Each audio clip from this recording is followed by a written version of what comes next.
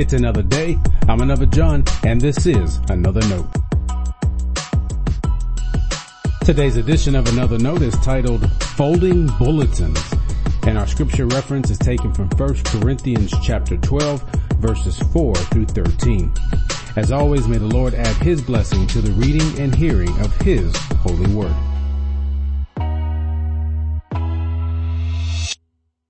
To each is given the manifestation of the Spirit for the common good. And that's what Paul told the Corinthian Christians. They were in the middle of a mess, and this mess was their doing.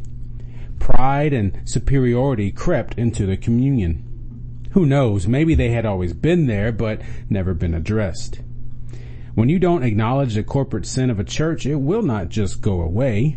That sin will become our way, or just the way it is. Paul knew that wasn't the way for the body of Christ to be. It isn't the way the church should be today either. Part of Paul's message to the Corinthians then was unity. Not a generic we are the world unity, rather a unity that is established by God. God didn't just create humanity. We were blessed by God's Spirit to draw us into communion with one another. God breathed the breath, or the soul of life, into Adam. Adam's life wasn't complete, though, until he had a partner. We look to Adam and Eve to solidify our ideas of marriage, but what if there's more? Is it wrong to suggest the unity God had in mind when He created humanity is the same He desires for the rest of us? I don't think so. God's salvation plan includes all of us. God desires you and I to be connected to Him, and that's the point of Jesus. But we can't ignore that God desires you and I to be connected as well. How does God connect us? Through the Holy Spirit, through the church.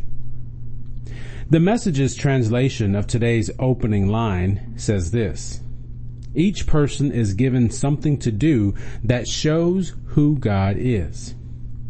What Paul means is that God's Spirit gives everyone a part to play in our connection. And that means you can't deem another part of the connection insignificant, unnecessary, or more important. You need me as much as I need you. A husband might tell his wife something like that. See the relationship? We're united by the Holy Spirit. The Spirit gives each of us a role in the church that benefits the entire church. When we all point to Jesus, when we all show who God is, we are all encouraged. And that's what our spiritual gifts do. We don't talk enough about the spiritual gifts. We've decided it's all we can do just to get people active doing the things we need to have done. It's no wonder to me then why people think the church has lost its power. Folding bulletins isn't a spiritual gift.